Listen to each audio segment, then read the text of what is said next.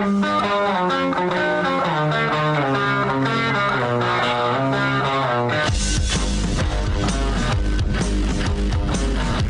is The Big Show with Gordon Monson and Jake Scott, presented by Big O Tires. Stop by your locally owned Big O Tires for no credit needed financing and the best prices on tires. Big O Tires, the team you trust. This is 97.5, 1280 The Zone and The Zone Sports Network.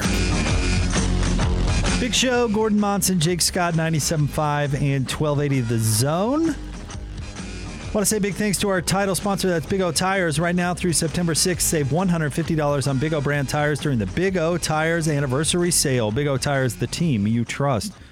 People on Twitter going back and forth on maybe this running back question we had. Gordon Hance is going to join us here in a second. Let's see, our guy Eric says it's crazy. Frank Gore isn't on that list. Not the best, but certainly in the top 10. Again, I think it was that particular random list I Googled, I think was 2000 to 2010 because there were some names not on there that certainly should have been. Marshawn Lynch might be the answer. I was thinking LT, Austin threw out Adrian Peterson, certainly in the discussion. Lynch has a Super Bowl championship, right? And he was the guy offensively on that. I mean, I know Russell Wilson was there, but he was the guy on that Super Bowl championship team, right? And he might have had two. Probably should have had two if he would have gotten the ball. Yes, indeed. So I'm creeping in on that. Maybe my answer might be Marshawn Lynch. He did it for a long time too, which is not something you can say with a lot of running backs. We had somebody in here said Chris Johnson with the Titans was real good for a minute. He was unreal. He had that 2,000-yard season, and then he was gone. Yeah, longevity with running backs is huge. That's a thing because they get injured so often. Because that's a great example, because Chris Johnson, he was electric for the time. I mean, he was a player to watch, and then he was just out of the league. You know, Jake, I've had the opportunity to watch some NFL practices before, and I'm telling you, I gained a new appreciation, and Hans could probably talk about this, but how fast those ball carriers hit the hole. Well, and there's got mountainous men all around them, and sometimes they absolutely get their clock cleaned, but they are running full speed into huge clumps of humanity. Well, let's ask Hans our question, because not only can he provide firsthand expertise on what you're talking about, Gordon, but he played with a candidate. Because I think you got to put Edgerrin James on the list of candidates, right? So, Hans, how are you? First of all, you doing well? Hey guys. You good? I'm very good, man. Very, very good. So, how this started? Gordon and I are watching Barry Sanders highlights, and then we started comparing Barry Sanders and Walter Payton, and then started talking about the evolution of the running back position in the NFL. But let me ask you this: who is the best running back in the NFL post the year 2000? Ooh, wow, that's a tough call. I know. Marshall Faulk? See, I consider him pre-2000, though. Do you? Okay. He won the MVP in 2000, actually. Okay, so Marshall Faulk. Yeah, that's a good answer. Yeah, he's a great running back. By the way, I have one tackle in my NFL career. It was on Marshall. Ooh. And I'm talking a regular season game. I had a lot of different tackles. I had a couple of big hits on Sean Alexander and a couple others, but it's the only tackle I registered as a defensive lineman before they moved me to offensive line. And you guys were talking about Edgerrin James. I actually have 3 cleat scar marks. 3 cleat scar marks on my hamstring, kind of up by my butt cheek. I'll show you, Gordon, next time I'm with you.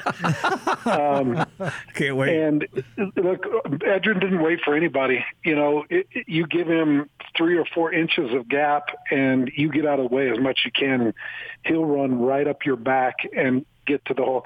He loves stretch plays. He was so good at hitting corners, and Howard Mudd was so good at teaching how to set edges, whether it was with guys like Marcus Pollard or Dallas Clark or Tart Glenn or Adam Meadows. There were so many greats that blocked for Edgerrin James, and they could set corners so well. But I'd say post-2000, if you allow it, Marshall Faulk, if you don't allow Marshall Faulk, I don't. I'm leaning toward Marshawn Lynch. And Marshawn's fun. I mean, beast mode, just an overall personality. And he had the Super Bowl. Austin brought up Adrian Peterson. We were talking about LaDainian Tomlinson. Who else came up, Gordon?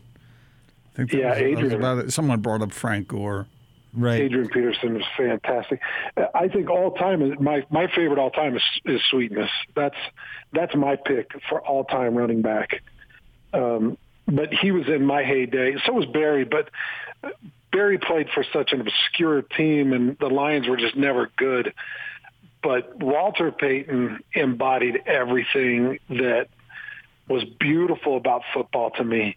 His grace, his form, his power, his touch out of the backfield, his hard-headedness and strong back when he picked up blitzes. He just was the best parts of football. And it sucks because he was gone so young that we didn't have this lifetime of seeing him at these enshrinements. And, like Jerry Rice, watching Jerry Rice kind of age and do it gracefully, but keeping that face and image as the greatest receiver of all time. We lost Walter Payton way too early because I really do think he's the greatest of all time. Hear, hear. Hans, have you ever studied film of Earl Campbell?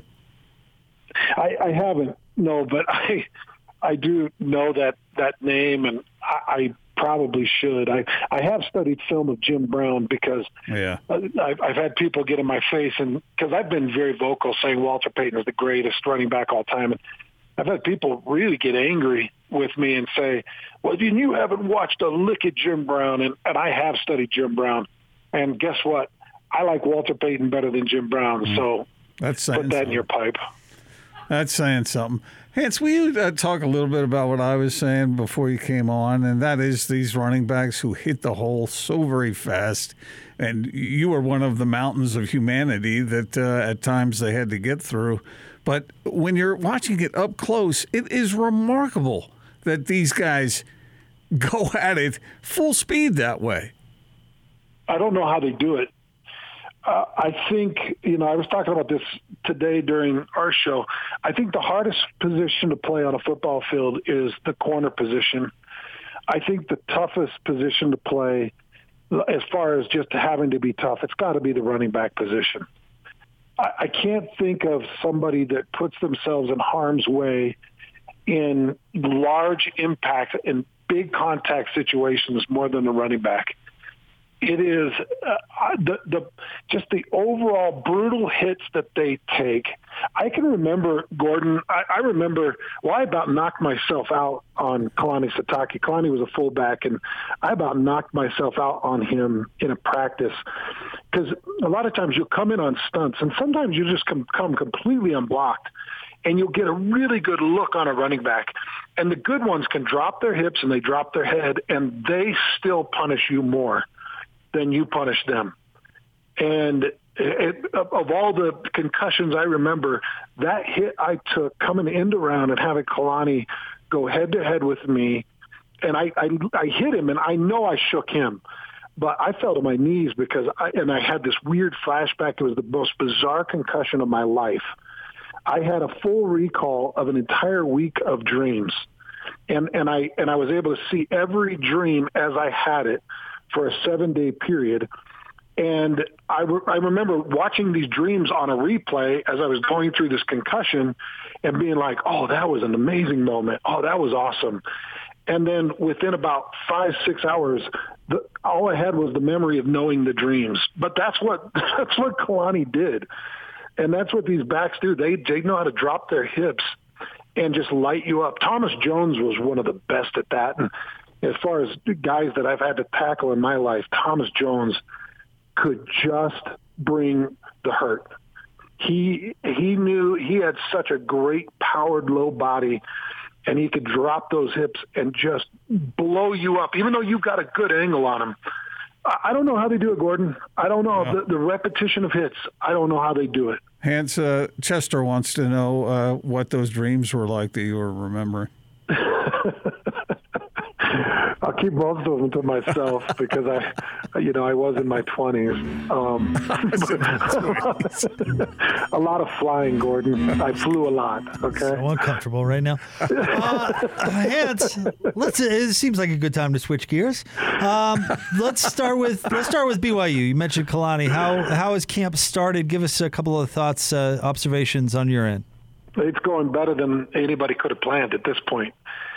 When you take into account all the talent that they lost, and it goes deep. You guys saw that list of guys that they lost, and I was listening to your conversation with that New York Jets beat writer, just talking about Zach Wilson and kind of reliving some of that season with him.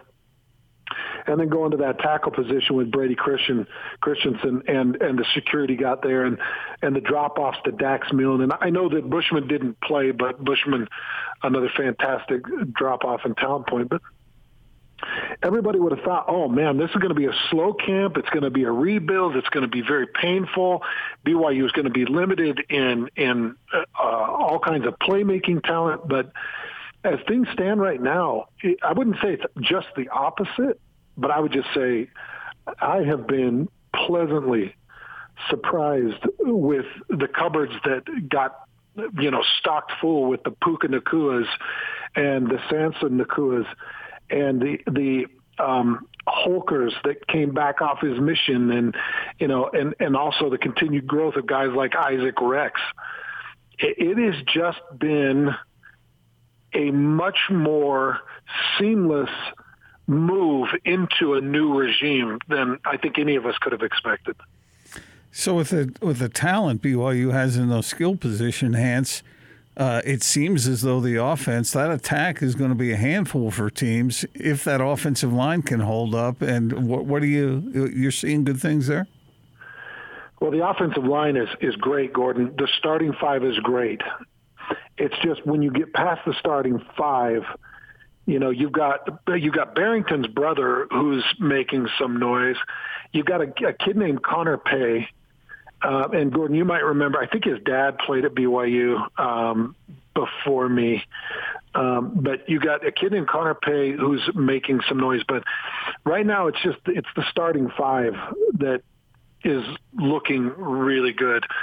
Blake Freeland, who is going to replace the minutes that you're losing from Brady Christensen. Harris LaChance, who was already a staple on the outside. Clark Barrington, who, one of my favorite guards in a long time at BYU. He's a brawler, loves to fight. James Impey, who is a mainstay. So the starting five is great. It's just the depth, I think, is going to be a big concern, something that none of us have talked enough about. Hans, I need your advice right now.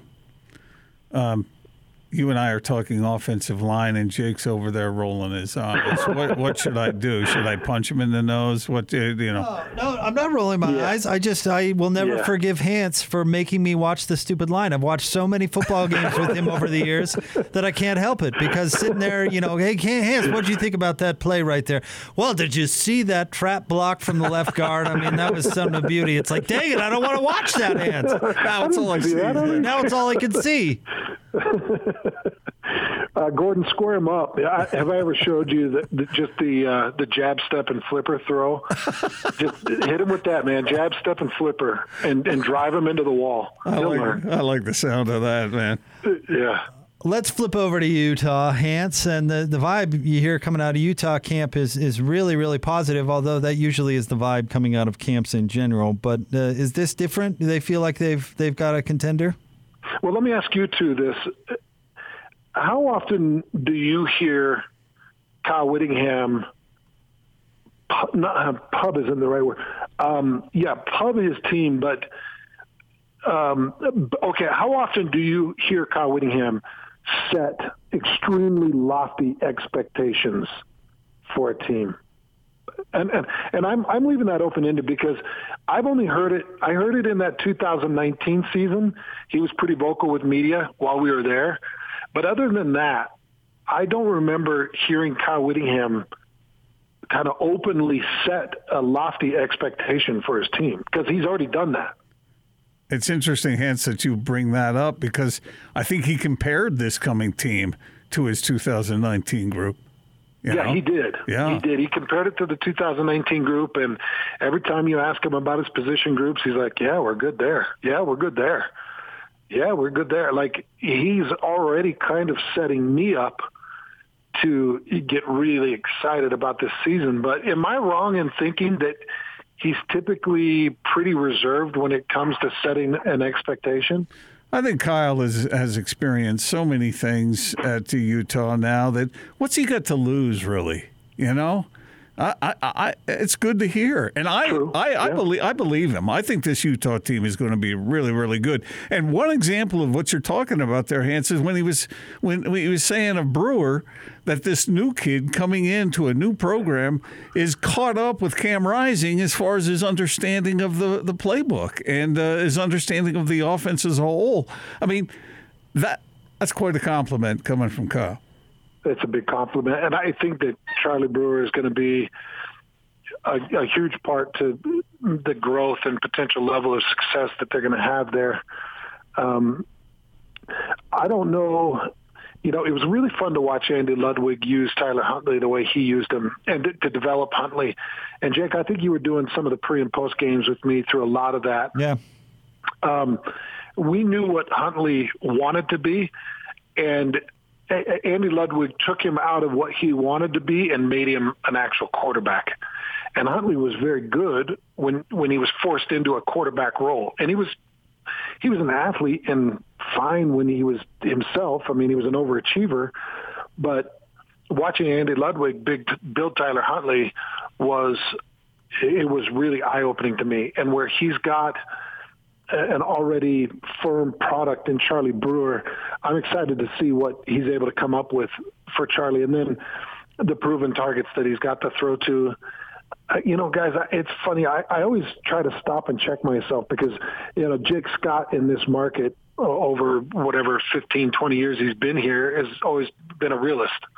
You know, he's always the guy that stops you and is like, okay, dude, you're over your skis, back up, you know, let's take a really deep look at this. And so I've learned over the years, like, okay, Hans, you know, I do get really excited about upcoming football seasons. And I try to take a step back and say, wait, you know, Hans, is it really going to be that good? Are they going to be that good?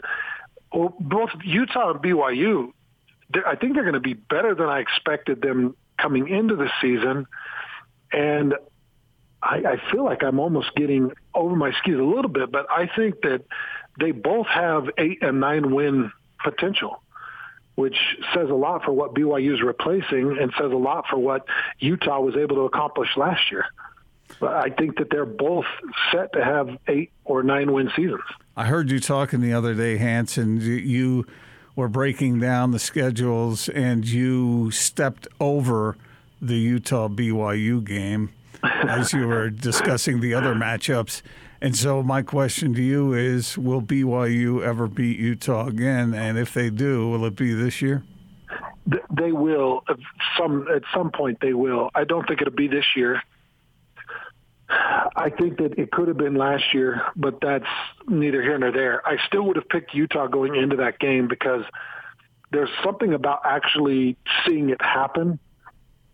Like, you know, when somebody holds a dominance over somebody for so long, sometimes it takes a while to get over that mental block. And so until I see Kalani and BYU get over that block that Kyle Whittingham has put in front of them, and that I'll probably favor Utah going into games, but I don't think it's going to be this year, Gordon. I think that Utah's got a bunch of what I would call dogs on defense.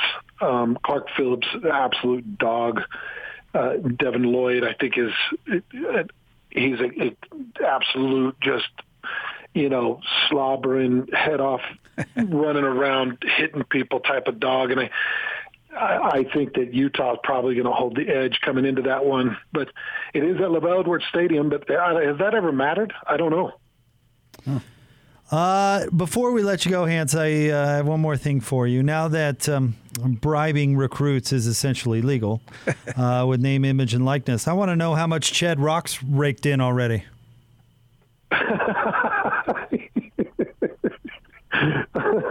It's early yet. But, I just wanted to know how many. Well, we got a booster here that give you $10,000 right up front just for your consideration. Well, let me tell you this: he's eating his weight in Built Bar. So I mean, I guess if you whatever it is, $1.25 or whatever it is per Built Bar, he's probably made over 180,000 in Built Bar over the last 8 months. Cash. No Ched yet, but we are putting together some social media game plans because apparently that's the way into the pocketbooks at a younger recruit age. I want to see Rock's ribs show up somewhere, like something like that. Yeah, like the pizza from who were we talking about yesterday, Gordon? Who's got his own pizza now? Who did we talk about? Jaden Daniels. Yeah. His own pizza. I want to see Rock's ribs somewhere. JD5, it's called. Yeah. Yep. We got to get that happening. Hans, you're the best, buddy. Thanks for jumping on with us. Hey, thank you, guys. Yeah, it's going to be a fun football season, man. It's all setting up to be one of the best we've covered on air in a long time, you guys. I can't wait for this thing. Thanks, buddy. All right, guys. That's our friend Hans Olsen. Of course, you can hear him 10 to 2 every day alongside Scott Gerard right here on 97.5 and 1280 The Zone. Did you learn a lot about football talking with Hans so much? Watching games with Hans over the years? Yeah, I've learned a ton.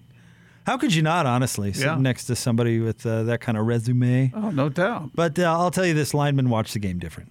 100%. And I'll never forgive him. And it's ruined. I used to enjoy watching. Off the center and the guard. Look at that push up front. My gosh. Got nothing to do with the running back or the receiver or the quarterback. Here's the thing is he's right.